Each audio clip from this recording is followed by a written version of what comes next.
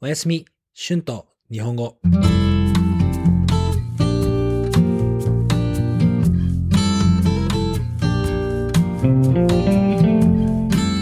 さんこんばんは、日本語教師の春です。皆さん、今日はどんな一日でしたか？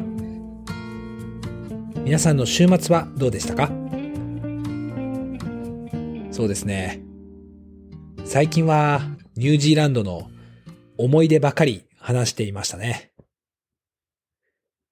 今日はちょっとニュージーランドじゃないことについて話したいですね。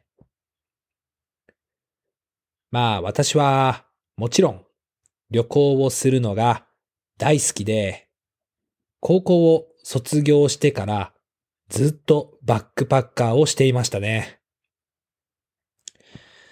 最初は人生で一回だけ経験としてバックパックの旅をしようと思って出ました。でも、この旅は本当に刺激的で楽しすぎました。もちろん、日本に帰った時は嬉しかったです。日本は綺麗で安全な国で、友達や家族も日本にいるので安心できます。でも、日本に帰るとすぐに飽きてしまいましたね。なんか中毒ですよね。旅中毒ですかね。日本と世界は本当に違います。だから世界中で日本も人気な旅行の国ですよね。日本は本当に独特の文化や習慣がありますから、外国人にとって本当に面白いと思います。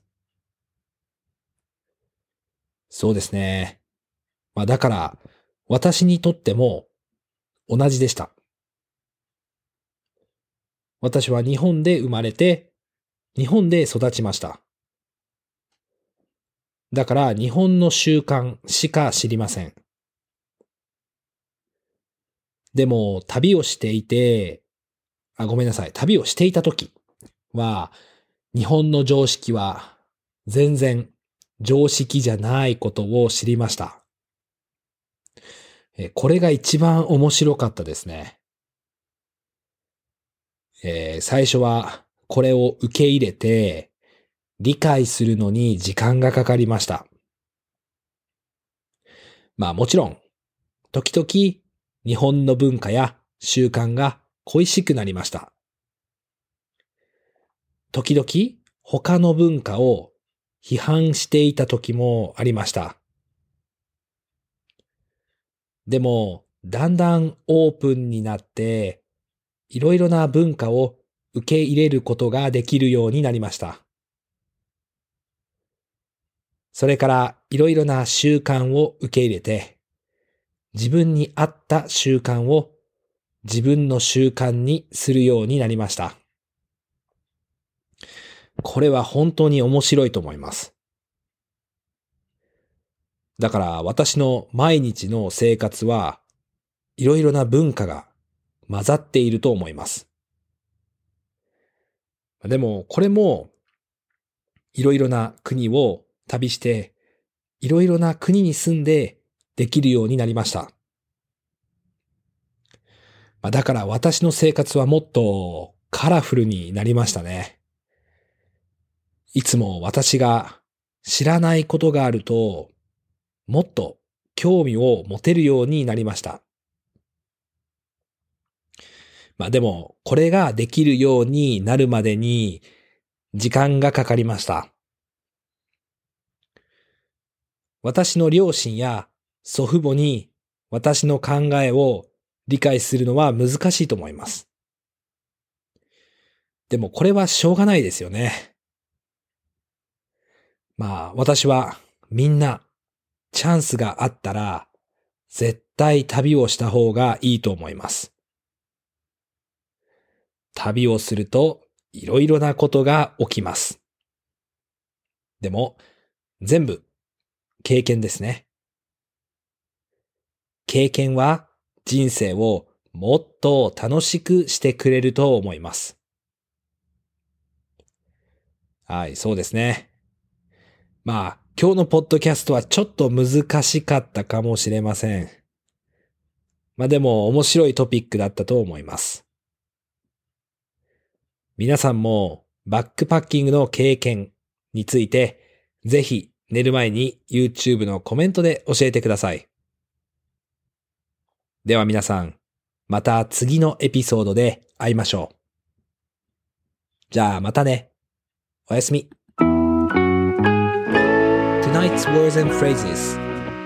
経験 experience 旅 trip 刺激的 stimulus 安心する to relieve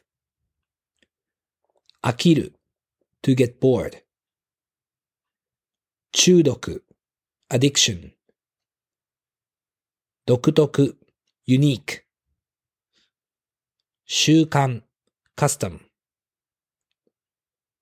生まれる to be born 育つ to grow 常識 common sense 受け入れる to accept